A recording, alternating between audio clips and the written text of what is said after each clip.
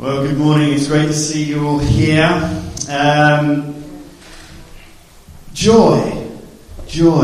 I just want to... was this Warren or was it Xavier? Xavier. We're putting these paintings on the wall here that the Barron children are doing for Advent this year. I think it's fabulous. And that's just such a great picture of joy because it's bright. What makes you joyful? I have 3 daughters and 1 son, and as they were growing up, I was drilling into them every year on their birthday. I would say to them, the way to find joy in life is to discover who you are and what you're created to be. That's it.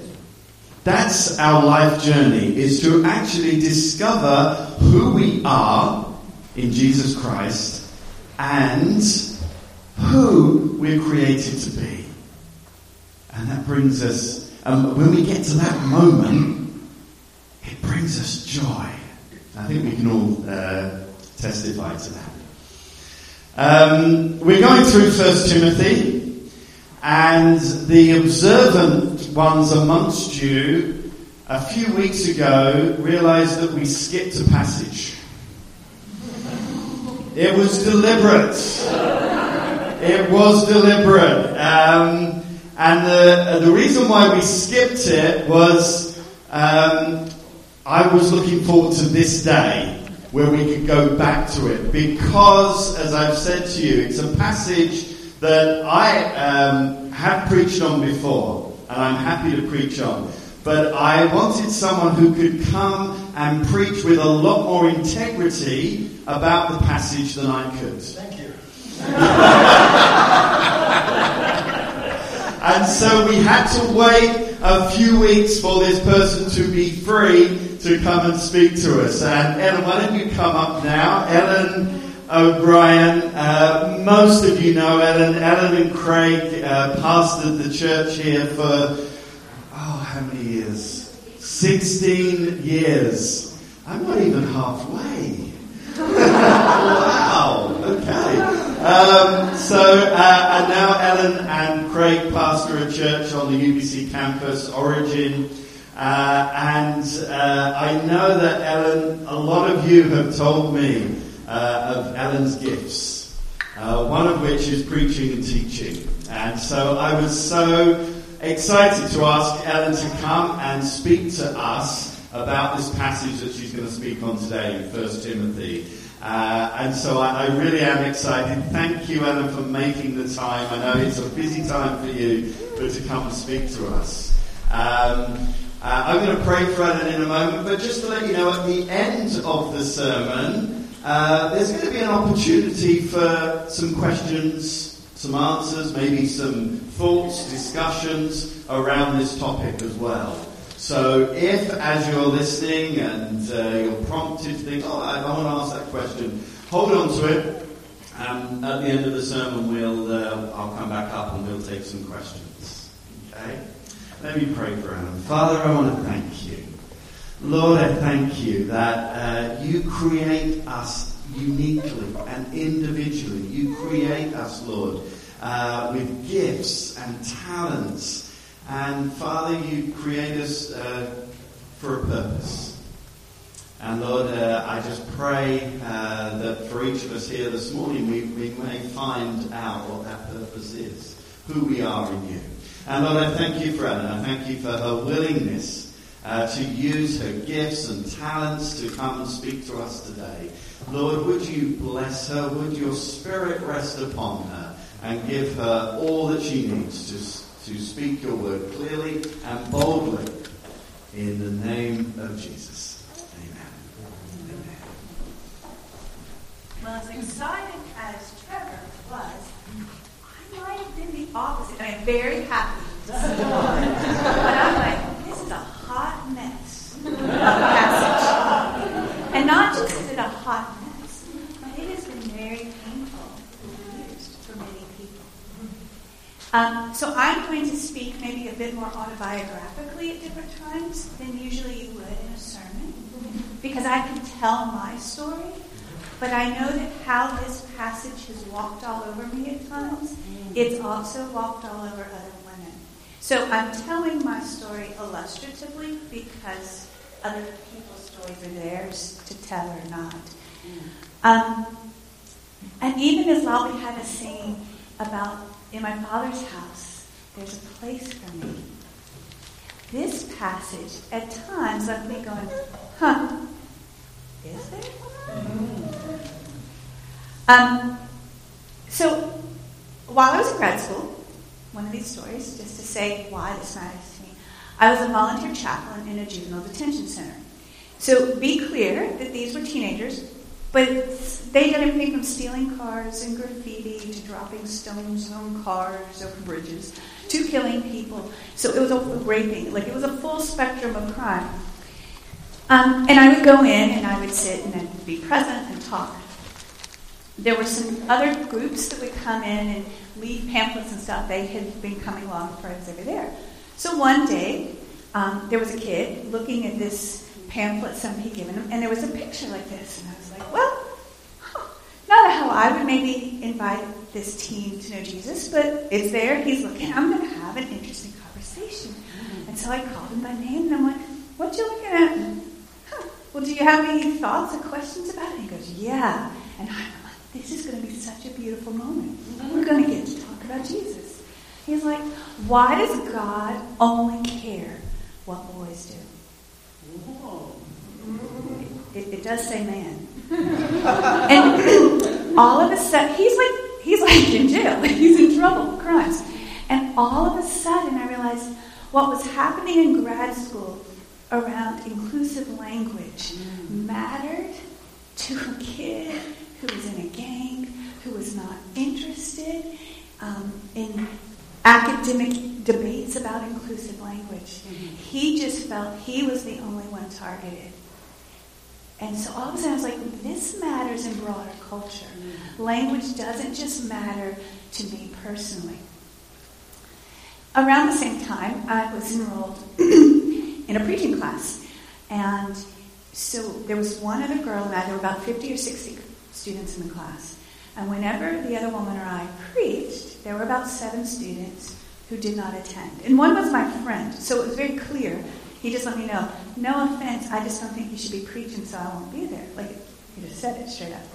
Others thought it was okay if I preached under my professor's authority. And other people were just affirming and supportive.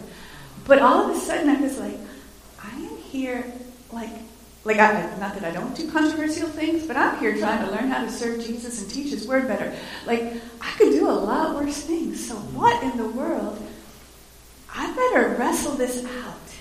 And so the passage that we're looking at is deeply personal for a long time. But it's not just deeply personal to me. I think it is to other women who want to follow and honor Jesus, who want to live out the truth they see in the Scripture. And in way more important things than 7 people avoiding hearing Him. One of the things I had to wrestle with when I came to this passage is, what is my view of Scripture? Do I get the luxury of picking and choosing and just saying, don't like that one, I'll ignore it? And what it came to is that I didn't think I could do that. That I actually do believe that the Scriptures have been inspired by God. And so I want more than just to be inspired. I actually want to wrestle with hard stuff. I want to try and understand. I want to be responsible with this, not dismiss it. But that means work. Last fall, I was with a group of UBC women, and one had asked about the same passage. And the others knew they were coming to talk about women in Christianity, and they had some angst. But they hadn't read this passage, and I really, really should have filmed the moment, because we read it and they went, oh! Like the whole room went, oh, this is awful. And so like I'm really setting up this passage. If you haven't read these verses and you have a, don't worry, I've heard it already. And it may make you question, well, what do I do with the Word of God? But what I hope you'll do is say, when I come across things I don't get, I'm going to do some hard work. And one of the girls was whining, was like, why can't the Bible just say what it means? And I looked at her. And I was like, you are finishing 4.5 years of studying about how to do business. And your mom runs a multinational company, and you already knew a lot. Why'd you just give 4.5 years to that? And so things that we want to know about, things, skills we want to have, we give the time to. And I decided that I would give the time to this. So, backdrop, I know you've been doing 1 Timothy. What was happening in Ephesus? Paul had a really deep love for the church in Ephesus. You can go and read in Acts about it. But they were conflicting. Someone was teaching contrary to the truth. Some people's faith had become shipwrecked. There was a lot of anger and controversy, and somebody was having inappropriate relationships. In the midst of all of this, Paul is sending a letter to a church he loves through Timothy, a leader he loved like a son. So this is a deeply personal letter. And I hope you'll later look at some of these scriptures and say, yeah, they were having a fuss. Now, those of you who are parents, how do you handle when your children are conflicting? Scream. Okay, so here was what would happen with mine right before the scream comes. You all better work this out, or you're going to be sitting on that sofa holding hands and singing Kumbaya, because I'm so done with this, because I was trying to watch here. And trust me, only once or twice carrying through the Kumbaya holding hands thing, they learned how to work through conflict a lot better. We don't like conflict. And nobody knows how to do it well. Because we all get our own strong emotions. And some of us dive right in because we just want to get it over. And some of us avoid it like the plague, quit going places that we like and being with people we love because we want to avoid it. But conflict is part of being human. It's even part of being Christian. And Paul is writing these people, trying to help them with how to handle multiple hot messes. And we only get Paul's side of the conversation. And that is another tricky piece with any of the letters. We're eavesdropping, but we don't get the full picture. True story, early in marriage, I was on the phone with my mama, which is not unusual, it was regular.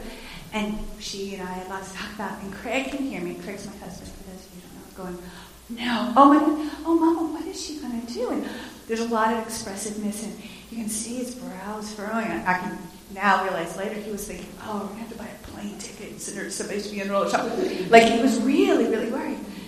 But I'm just talking and not paying a whole lot of attention to him. And he goes, what is wrong? Are you okay? How is your mom? I'm like, what do you mean? He goes, well, you sound like somebody's sick. And I started laughing until I'm crying. My mama was telling me about her soap opera. True story. And Craig believed he was going to have to buy a plane ticket to send me to someone's funeral. And so one of the reasons we have to look for these clues in the letter is because we're hearing one side of a conversation. Now, it was serious and dire in Ephesus. It wasn't a soap opera. And yet, we need to have the sense that we aren't hearing everything. How is this passage put together? It's in parallel. Oops, went back. This is what happens when you give me toys. Chapters 2 and chapters 3 are in a parallel structure. Now, I know you're like, this is not English class, and I don't care. But it can help you see the style of writing. So everyone is addressed at the beginning of the chapter. And then 2 examples are given. And then there is a group example, a specific example, and then another plural group example. So it's worth, on your own time, really go through these 2 chapters and see, oh, he's got some parallelism going on. And now we're going to dig in. So ancient Ephesus, since you've been doing 1 Timothy, you may know this, is on what we now consider Turkey. If any of you ever, there's the island of Patmos, and then you take a little ferry over to what's modern-day Izmir. And it's quite stunning, and it's quite beautiful. And it had one of the 7 wonders of the world there. And in the 7 wonders of the world, the Greek goddess Artemis was worshipped. Now, each city that took on one of the Greek gods or goddesses gave her or him his own personality that the local. So Artemis of Ephesus is different than Artemis of Athens. Apparently, ships coming into harbor could see her lifted up in this temple before they could see land. She was a goddess of virginity and midwifery. What's going to be important for us later is that Artemis was born before her brother Apollo. And when her mom went into labor, she watched her mom suffer for 9 days. And she went and told Zeus, I don't ever want to give birth. Could you please make me immune to Aphrodite's arrows of love so I don't have to go through those pains? This story of Artemis is important. And then she became the savior of women in the travails of childbirth.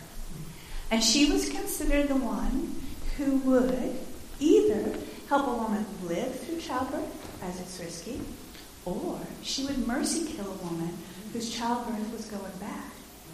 And so there was fear of Artemis that what if she decided your labor was going too long and she just mercy killed you? So it wasn't a love-only savior relationship.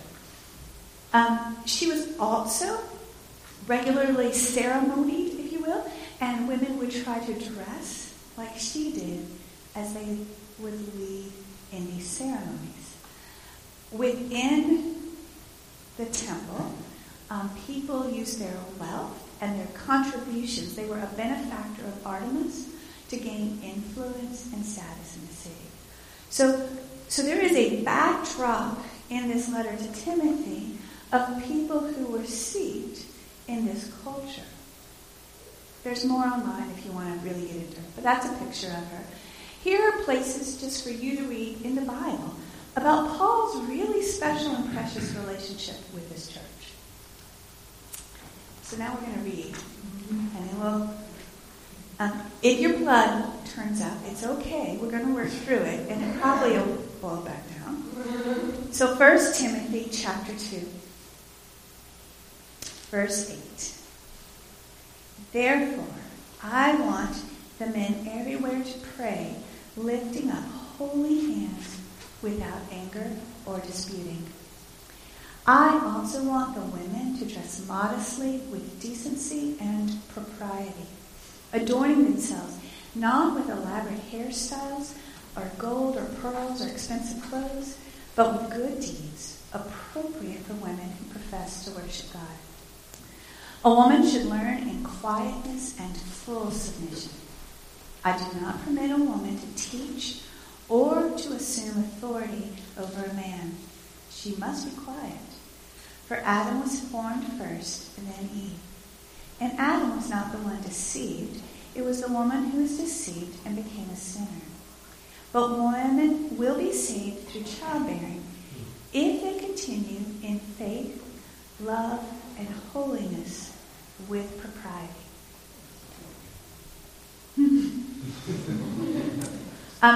Years ago, some of you may remember Carrie Hall. She had an internship. She was asking about this. She and Christina Muse. So a group of young women came to my house, and we went through this passage. And I opened my Bible to begin to deal with it. And my children had been in my Bible and ripped the page out. And I was like, oh no. Here I am trying to say, take the Bible seriously. And the very first thing that happens is these words aren't in my Bible, and I didn't do it. So instead of leaving at least some of you feeling like you need to do away with, let's look at this word by word. I'm hoping that you have your own Bible only because there's some words to underline and connect. And the first word is, what does it mean to be quiet? Okay? There is hush, and then there's calm down. And this word is not the word that Paul usually uses for silent. This is the one that is used for peace, for restfulness, for tranquility. So, I have up here, because I wanted you to believe me, I'm not just making this stuff up. In chapter 2, verse 2, Paul says, "For kings and all those in authority, that we may live peaceful and quiet lives in all godliness and holiness." The word in verse 2 for quiet, and the word in verse 11 for quiet, and the verse 12 for quiet are all the same. And the quiet is about being restful. Now, when you are in conflict, does your body or spirit feel restful? No. I feel feisty. I lose sleep. In the fight, flight, flee, or connect, I'm a fighter. If there's conflict, what I learned later in life is that I'm going to lean in hard because I want it gone. And I just think if we can just work through it, it'll just be done. But I'm not. There's not always restfulness. And I've had to learn to pause in that lean in hard because I need to go and I need to have a quiet spirit of the Lord, a peaceful spirit, not a hushed one, but a tranquil one before I deal with conflict. Because the physicality, we know what happens. We go to work seminars about mindful breathing and all of this stuff. We know that our body literally gets on high alert in conflict. And so Paul is using words throughout, asking them to calm down. Here's the word, ezukion, here. There it is again in a different, ezukia and ezukia. There's 2 times it's a noun, 1 time it's an adjective. But I want you, when you read that, not to read hush, but read what? Peace. What do we tell people when they're getting really feisty and angry? Calm down. So, it's never good. It's not always well received. Hopefully he had the space between a letter. All right.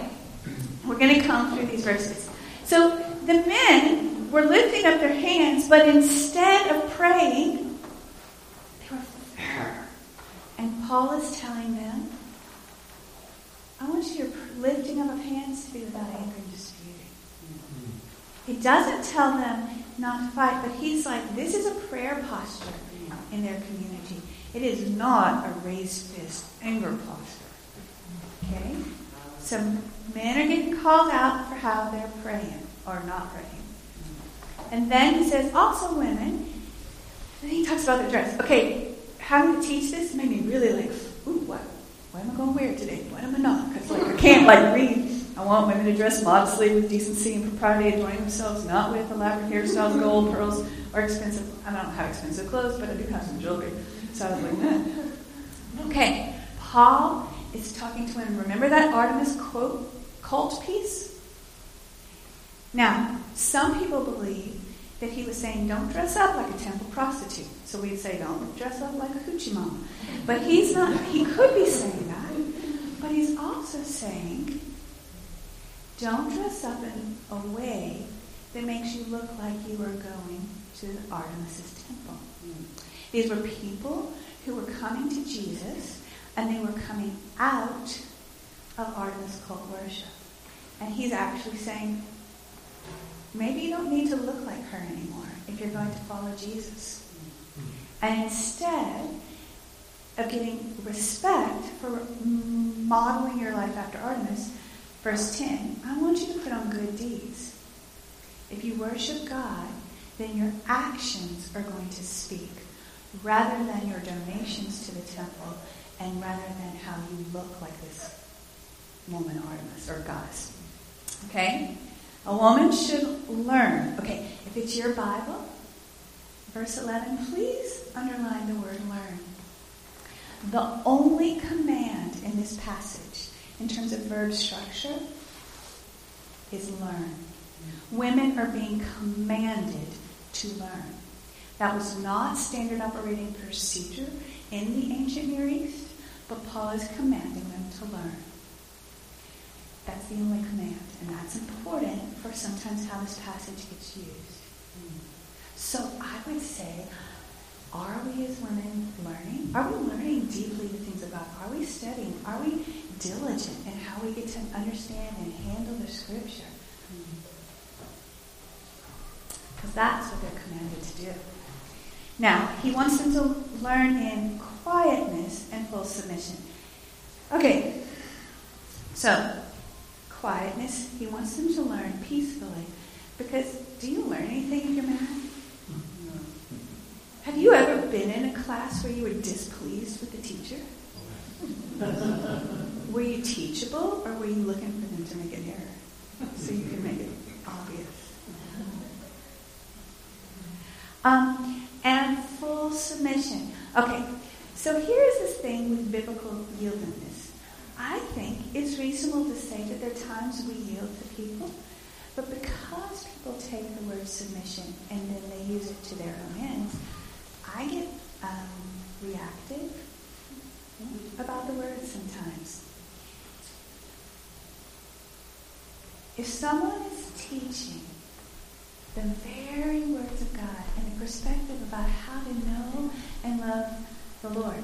Back in 1 Timothy 1, he said the goal of this command is love, which comes from a pure heart and a good conscience and a sincere faith. If that's what's being taught, I might have to yield to love. I might have to yield to what is making my heart unclean. I might have to yield to what my conscience is saying I'm doing right now and isn't good. And I might have to yield to the places where my faith is insincere. So in 1 Timothy 1:5, which I know you all worked through earlier, he's telling the goal of his commands. And I might have to change how I'm acting to yield to that. Okay? Now, verse 12. I do not permit. Here is a challenge. Literally, I can't count how many translations into English and Spanish, just because those are the languages I can read in, I've read. The translation matters, and I've actually had to change the translation I do my quiet time in because this matters. So, I do not permit sounds global and long-term. The verb tense happening here is I am not permitting.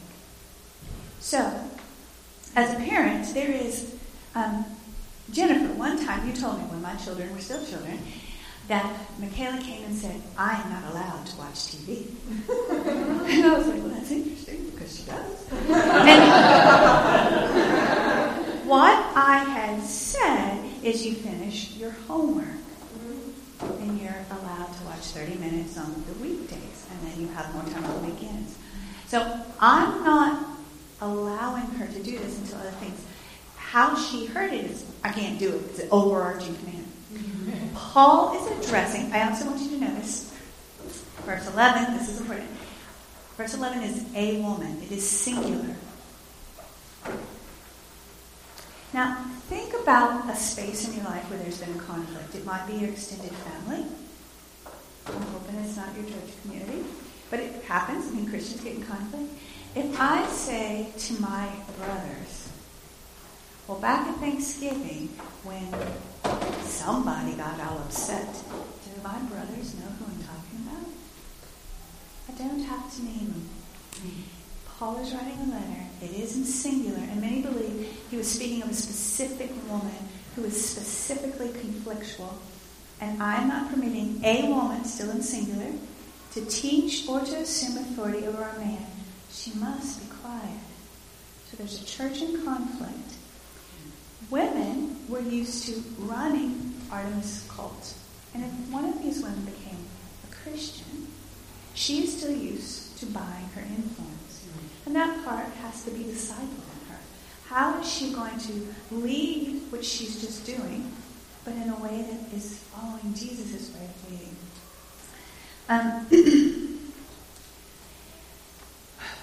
All right. To assume authority is this word oftentimes. Now, okay, y'all, this is going to get technical. And I don't want to be boring, but I also want you to understand This word is very rare. It's not just rare in the Bible, it's rare in literature outside the Bible. So what happens? Why is this seen differently now? Do you wonder? Can I tell you one of the things that happens with the internet and computers is that now, okay, I'm going to try to simplify this. Concordance. How many of you have ever used a concordance to find verses in the Bible? So you have a word, and you look at all the places that's in the Bible. If you do that for this word, you're not going to find it. Then what they do is they go and they look in the Septuagint, or the Greek Old Testament. But the other thing that has happened in recent years is there's now, it's not called this, but it functions like a concordance for all the other Greek writings around this time. So now I can put, but scholars can put a word in a search engine and find every other time in novels, in government papers, any time in anything that we still have in existence, ancient Near Eastern Greek texts, and how else has this word been used? So we have access to more understanding of words than people did pre-computer age. The other piece to know is that this passage was not read the way we read it by everyone or anyone in the first few centuries after it was written. So how this passage is read in terms of trying to dominate women is not the initial way it was used in the first few hundred years. And the reason now we can understand some of these words better is this search engine. And in this, the word assume authority means to dominate, to mastermind, to be an autocrat, to try and get the upper hand. So Paul is speaking to a woman in singular. He's asking her commanding her to learn, and giving her the demeanor of learning in quietness or peacefulness, yieldedness. He's not permitting her at this time to teach or to try and dominate. Have you ever seen humans in conflict want to dominate one another? Does that happen in conflict? Does this ring true to the human nature? And that would be unbecoming at worship. You might disagree at this moment with some of what I'm teaching, and you can, in question and answer, let me know, and that's fine. But if you stood up and fussed with me and tried to control the moment, that might not be appropriate and might need somebody to talk to you. And so, Paul is addressing a woman and asking her to put on a little bit more. Okay. I'm going to test your geography. So here is Greece, here is Turkey, and here is Egypt. Okay? You can see my imaginary map. I guess that was all in my perspective. You'll have to flip my map. That was it doing. Okay, let's try again. Greece, Turkey, Egypt.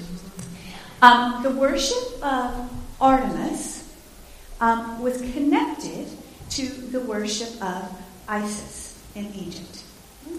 Okay? All right, y'all are going to think I'm such a geek. But I've even read this very old soap opera-y first century novel of this couple from Artemis, because scholars say it's connected to this text. And the 14-year-old Artemis worshiper who marries Hans of Abercrombie ends up a slave in Egypt, and she's praying to Isis for help. Okay? So women would find Artemis and Isis worship interchangeable, is the piece. And Isis was famous for dominating Ra. So all of this is just woven into their general practice. When you came to Jesus, did you have to change any of your worldview and any of your behaviors? I've been with Jesus a long time, but sometimes I'm more influenced by the broader culture of where I work and the people I'm talking to. And I'm still having to adjust my worldview. And Paul is saying, maybe before you come and teach, before you come and teach, I want you to go and be teachable. I want you to learn.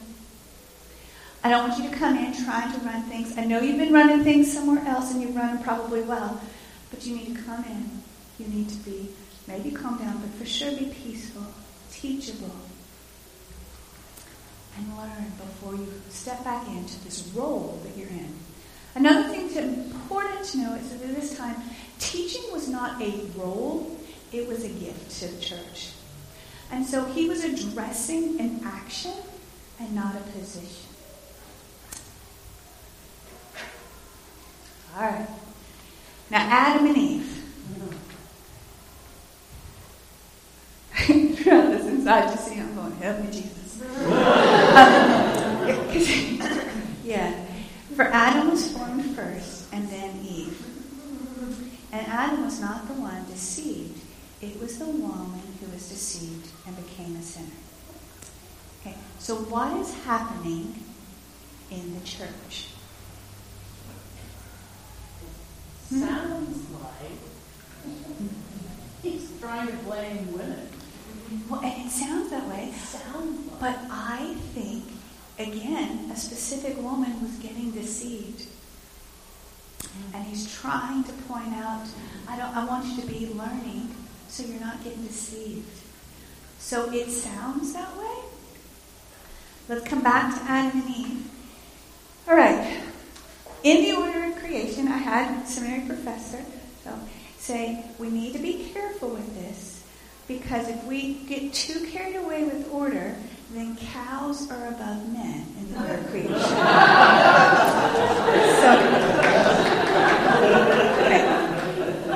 But what is happening is, see, Isis, Ra, Artemis, Apollo, these siblings had some complicated relationships, which these people are steeped in. Artemis was born before Apollos. And so in ancient Ephesus, Artemis was seen as being preeminent, and women were being seen as over. And Paul is correcting what was their worldview with this piece from Genesis, from creation.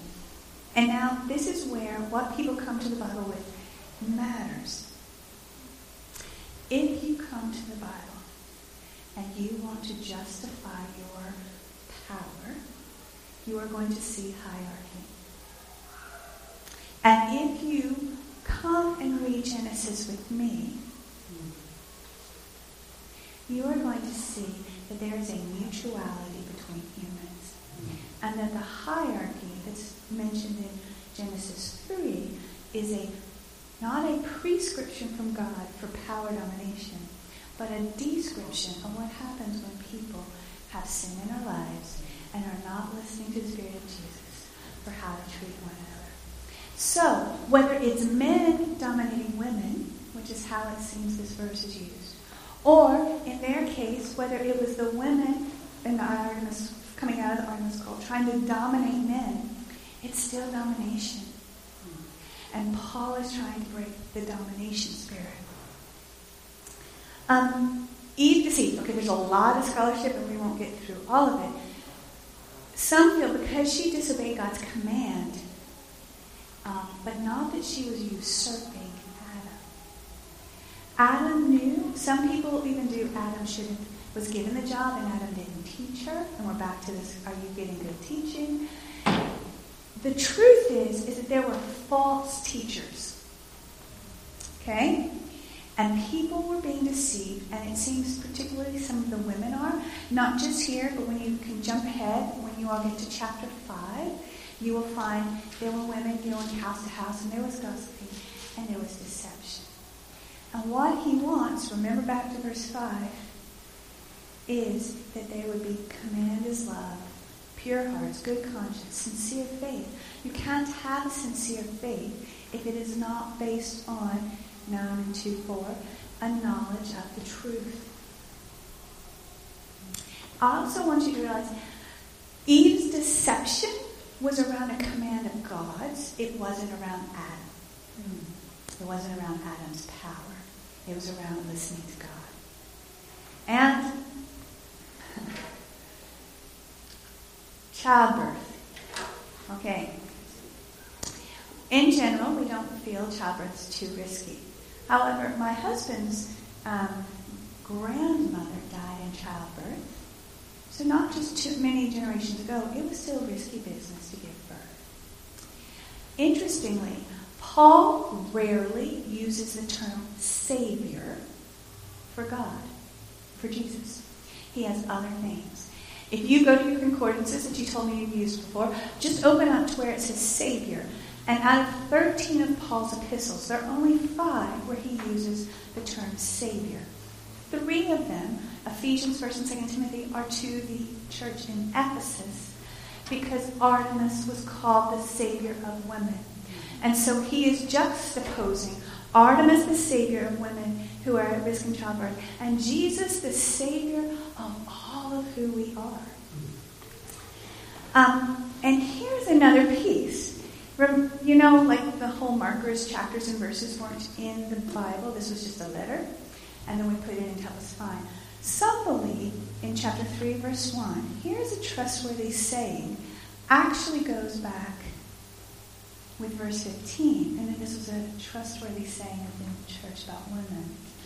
Here, a woman will be saved through childbearing. She's not saved like from hell saved, but like from dying, because childbirth's hard saved. And he's calling to them to continue in faith, love, and holiness with propriety. That's the phrase. That's the saying. He wants them to be people of faith, people of love, and people of holiness. This word propriety is the same word back in verse 9 for propriety, about dressing laws.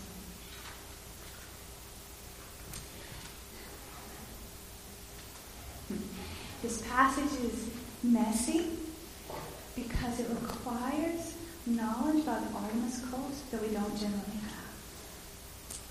It requires us to acknowledge that there is a spirit in most people, some spaces that come up, that wants to be in control. There is irony to me that as Paul is correcting the spirit of domination, some have come in taking these verses to use to dominate. And maybe we all need to come with the humility and a teachable spirit and just say, there are times I want to dominate. I know it as a teacher when I slip into some spirit I don't want to be with students. I'd much rather get on. Every now and again, I know when I slip into it as a parent. And even occasionally when your friends are making bad decisions. This somehow didn't transfer well. The scripture references are still good. What do you do with all of this? I'd like for you to look at women leaders in the New Testament on your own time and just say, even Paul had women leaders. He was acknowledging them in other scripture. So why would he in some places be affirming and writing letters to women and then here not? So I hope you'll just take some time to look at these scriptures on your own. I also realized it was Christmas, and then the irony of joy. And this passage has not often brought me much joy. But really what has taken away my joy is because how some have tried to use this passage. And even though it was, it's almost 30 years ago when I worked through this for graduate school, I've worked hard with this passage. I reread new books, new studies come out. I keep reading on it. It's not what I have as my life passage. Like, frankly, Trevor, are you going to ask me to come and speak about anything that really makes me delighted? This isn't in the list anywhere. I love God's Word, and I love teaching it. And this passage still does not bring me joy. But the reason it does not is because people use it and misuse it and feel grief and then won't talk about it. And so maybe coming with humility to hard passages, and we can be like Mary, and we can be humble, and we can be willing to yield our reputation for the activity of God, because really to receive Jesus, that is what she did. And what Paul was asking of these women in Ephesus in 1 Timothy is, you have been in positions of influence, and I'm asking you to yield your status and to learn about the ways of God, so that you can then, later in the book, chapter 5 and 6 even, you can lead with wisdom and holiness and humility. We have a passage that is in conflict, and it's, frankly, the reason I'm here is because this passage has caused some conflict in the broader Christian community. That makes me sad.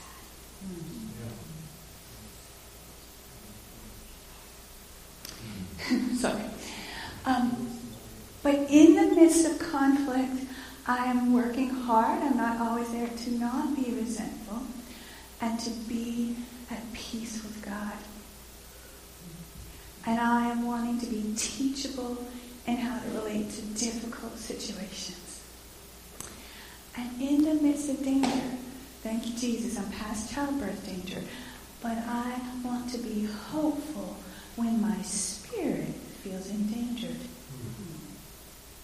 And Mary sang a song that reminds us that he brings down rulers and he lifts the humble.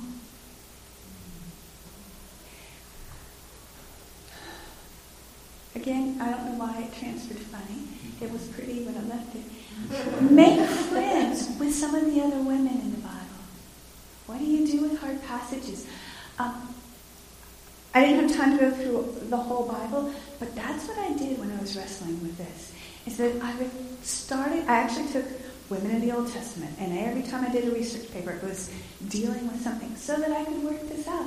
But I also made some really good friends with other women who were leading. So instead of just being controlled and acted upon by this, get to know some of the women leaders in the Bible. Make friends. And then acknowledge when we come to the Bible, we're dealing with Jewish, Greek, Roman culture, and then our own worldview. And do you know how we handle conflict around gender issues today? I don't think it's so different from ancient Ephesus.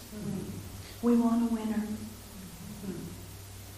And so all of my figuring this out, I am not Jewish, I am not Greek, and I'm not Roman. I do live today.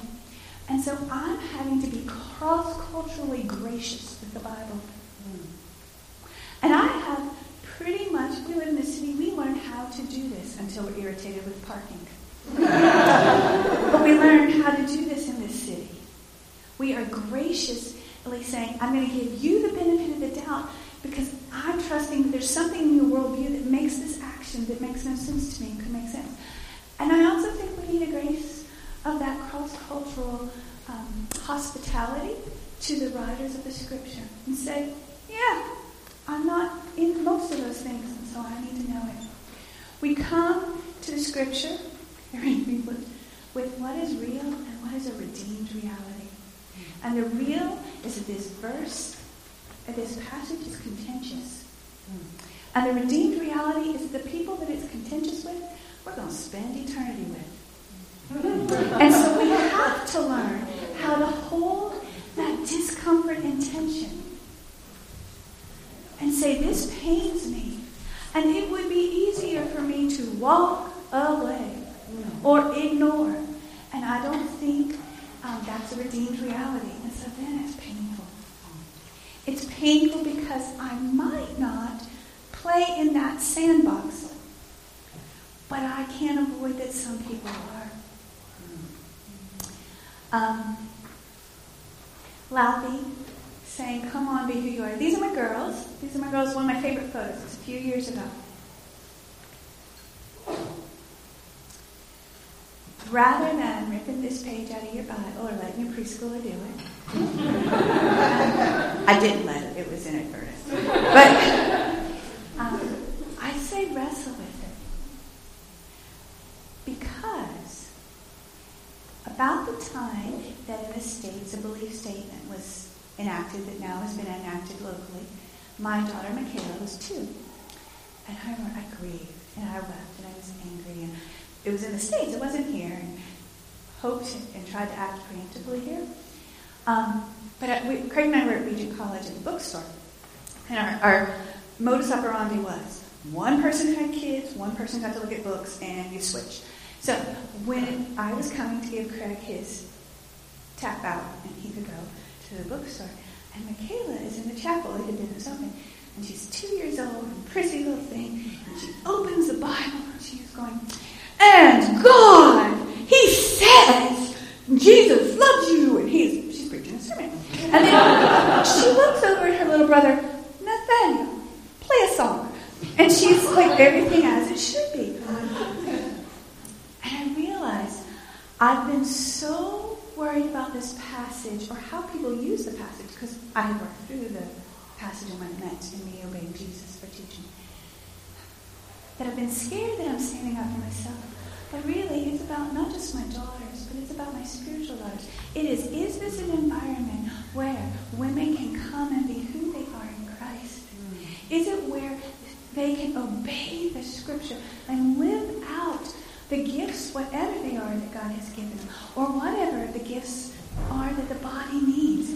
Is it that I am in an environment, or providing an environment for my daughters, providing an environment for women that I disciple, where the Holy Spirit can come and pour out Himself on all people, so that your sons and daughters will prophesy, your young men will see visions, your old men will dream dreams, even on my servants, both men and women.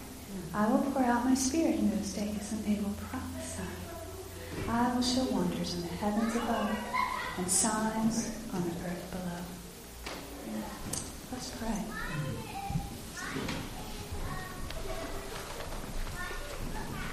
Jesus would come.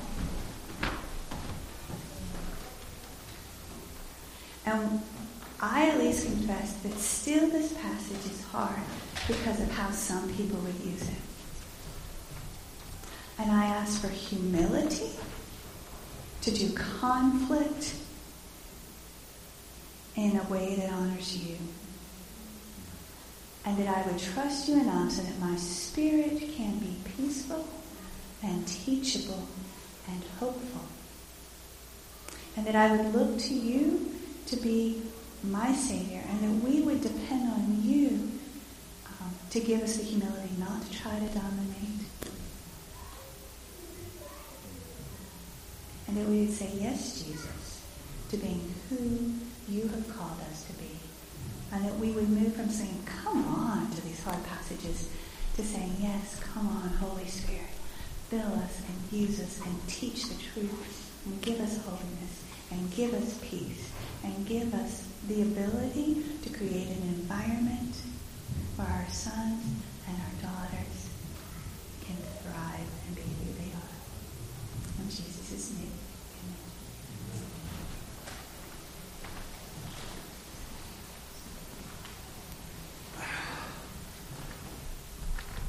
I'm going to ask you to come and preach again on a subject that gives you joy. I wasn't asking for another invite. That was probably the most thorough and clear exposition of that passage that I've heard. Thank you. Thank you. I have a ton of questions, but why don't we just, do any of you have any questions here? Andrea, yeah. Firstly, thank you. Secondly, question about verse 15. Women will be saved through childbearing, continue in faith, love, and holiness, propriety. Is this a correction to the culture of Artemis where, there's all this business about childbearing and you might die or you might be killed by Artemis? So what I understand is that the temptation would be Artemis is who anybody given birth went to make sure they were safe. And now if they left Artemis, they're like, I'm going to die.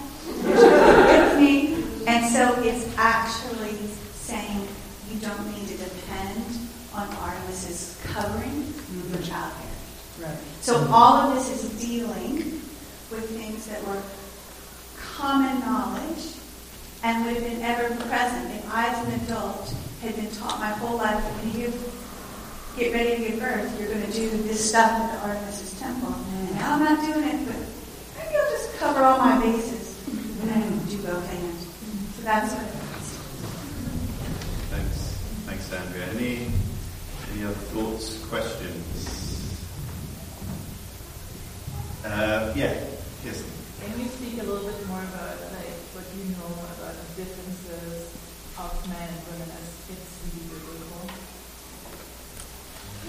Okay, so obviously men and women are different, right? And I often read this passage of okay, maybe women are more emotional and are more carried away by the quietness part, right? Be teachable and quiet. Seems like women have that tendency of getting a little bit more hysterical sometimes. How is Peter's emotionality? Samson's emotionality. I think there are humans that are more emotional. Yes. There's physicality, they call it a highly sensitive person, ADHD, we have all kinds of reasons. So there are humans that are more reactive and emotional than others. But remember when he's talking to her, it's a woman. He's dealing with a specific human. I also think any human who's used to influence and then loses that, how they act, it takes a lot of self-control to not try to reassert an authority position that they have. So what I would say is that male and female are created in the image of God. And so what you're really asking is there's what's called a hierarchicalist worldview, and there is a mutualist worldview within Christianity. I'll just go ahead and say I believe that humans are more mutual. If you asked amongst my parents, my mom is the one that keeps her emotions cool, and my dad has more emotionality. So do I think emotions are gender specific? No. Do I think cultures inform how people express their gender expression properly? I don't know. No? Actually, I follow up on that. I do think that God gave women really a different role than men. And I don't. And so it's okay if we disagree. It's just a question. I don't want to say I believe this or that. I just want to That's great, thank you. Chris had his hand up behind you as well. Chris? Well, I guess my question is, what you just taught us about makes perfect sense when you go through it.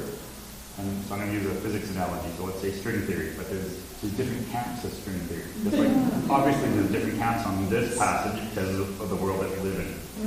I don't expect you to know exactly, but the camp that you just explained of, I guess, mutualism, how prevalent is this in the scholarship? If what you explained in the scholarship, if this is what everybody was taught, how can we be in the state that we're in? Okay, so there might be other camps out there. I've got books. Yeah. I brought books.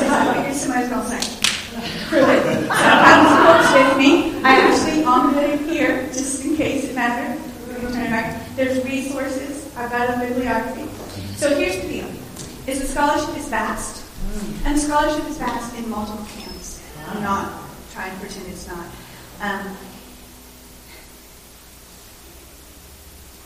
And then I'll show my bias. So the camp that would say that women have a place refer often to studies that were exegesis, studies of the Bible that were done in the 80s, prior to some of these search engines where some of these words were understood in the extra-biblical literature. I also think, unless you feel called to teach and you are female, or you are close to females who feel this call, you don't always take the time to go broad. Whereas I have read literature that would say, Ellen, sit down, shut up, and be quiet. as well as this is okay. I don't experience that many people who teach this do. The other camp, it's also about being much more comfortable with a hierarchy in how humans interact. Mm-hmm. And so there is biblical scholarship in both spaces. And not just in modern times. The first few centuries, like Gregory of Nazianzus, he even talked about the mutuality of the humans. So it does not seem until 4th or 5th century that some of this hierarchy becomes stagnant, and some of that's related to the broader society. That's great. You know, one of the great things that we're doing here is we're not being lazy. We're actually wrestling with something that people have been wrestling with for centuries. And so I think, the fact that we're actually confronting it, not just being lazy and say, oh yeah, okay, that's what that person says, that's fine. No, we're actually wrestling with it today. I think that's really, really important. Any other comments? Amy? Yes, comments. Thank you so much for bringing this very important topics, and I learned a lot. And the question I think that most people are struggling is this idea of women teaching men. I think there is a difference, but I also believe that we do come up and talk. We speak first and foremost for the glory of God. Mm-hmm. Can you also, what your take on this idea of women teaching men? So I probably my best friend in the Bible is Huldah. Ironically, when I got to seminary, I get master's level Bible study. There was only one Bible person I didn't know, and one story I had misunderstood. My Sunday school teachers had done a good job. Mm-hmm. But Huldah, how many of you know who Huldah is?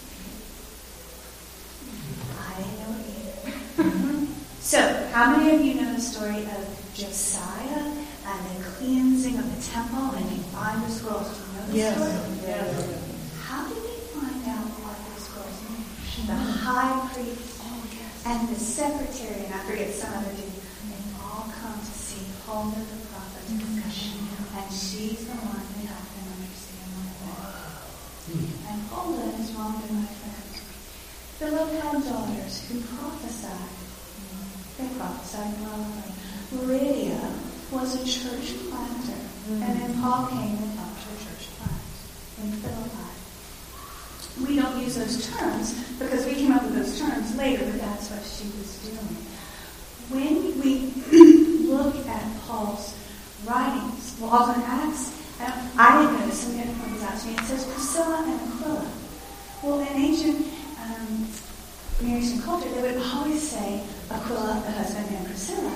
But Priscilla was part of teaching Apollos, who was a man. When you come to the end of Romans 16, and this is a problem too, because how early Greek translations were translated has been changed in recent years, and so you want to figure out your translation. In Romans 16, he's talking about Priscilla as a co-worker. Church is meeting in their home, so she's pastoring with Priscilla. Mary worked hard for them. Junia is called an apostle. These are all women who were also teaching men. And so that's part of why this passage became easier, because I'm doing a condensed version. But I look at all these women who were teaching men and women, who were pastoring men and women, who were serving men and women. And then I really just had to work out what is this passage. So I think when we look at the whole Bible, there are a lot of women leading men.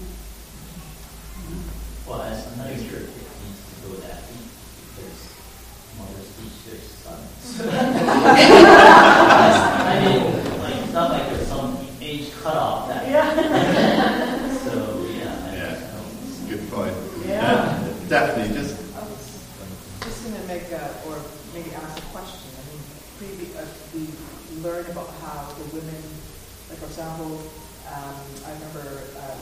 women, they were saying, because when Jesus was raised from the dead, it was Mary who went and saw him first. And that was a big deal because women at that time had no status. Well, her witnessing wouldn't be considered a witness in the court of law. Exactly. And yet she's given the most important message. That's right. Wow. And then we juxtaposition this to what we're saying now here in Ephesus. It sounds like the women actually are the ones with the power. So this is very much a cultural, like you were saying, it's a very cultural view at that time. Where in Ephesus there's that influence from women, and everywhere else, or maybe other places, maybe most other places, women don't actually have the same influential status. Okay. Yeah, that's great. Just following up on that. Yeah. I'm sure you know this now, but Timothy Keller calls Mary Magdalene the first Christian because she was the first to believe that Jesus had risen from the dead, and she was the first to tell others about Jesus. Absolutely. Yeah. Amen. I'm going to ask one final question. This passage, as you said, has impacted you in various ways over 30 years. 30 years. Okay. I'm okay. My eyes are showing it. And you've also said that you're a fighter. How do you fight and stay humble with this? I don't think I perfectly have that. One thing I do is when the pain is rawest, I do try to actually be physically quiet because a whole lot of things can come out. So I keep tabs on where my spirit is before I speak.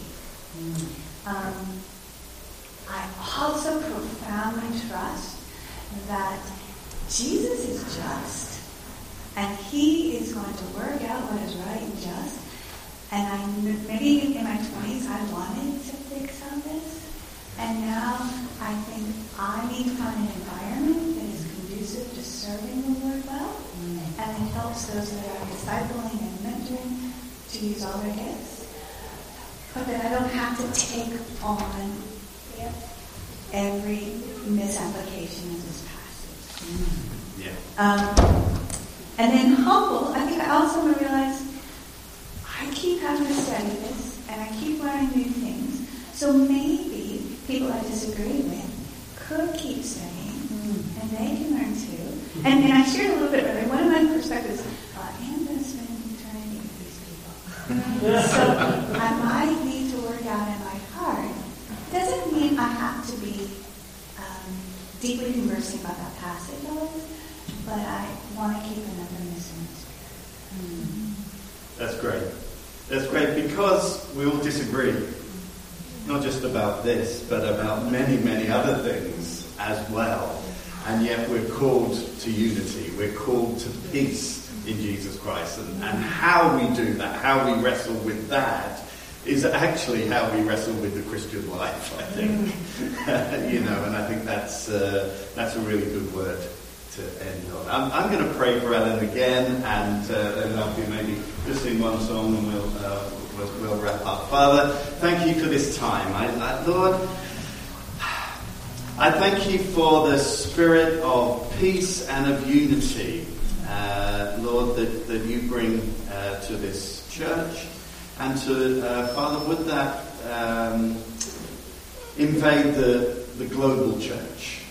Lord, in our differences, can we just find peace in you and our unity in you? Lord, I thank you for Ellen and for her boldness and for speaking and for her passion, Lord, that is so evident. Would you continue to use her powerfully to further your kingdom?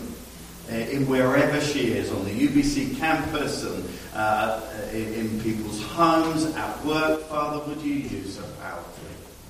And Father, we thank you for her, and bless her and her family.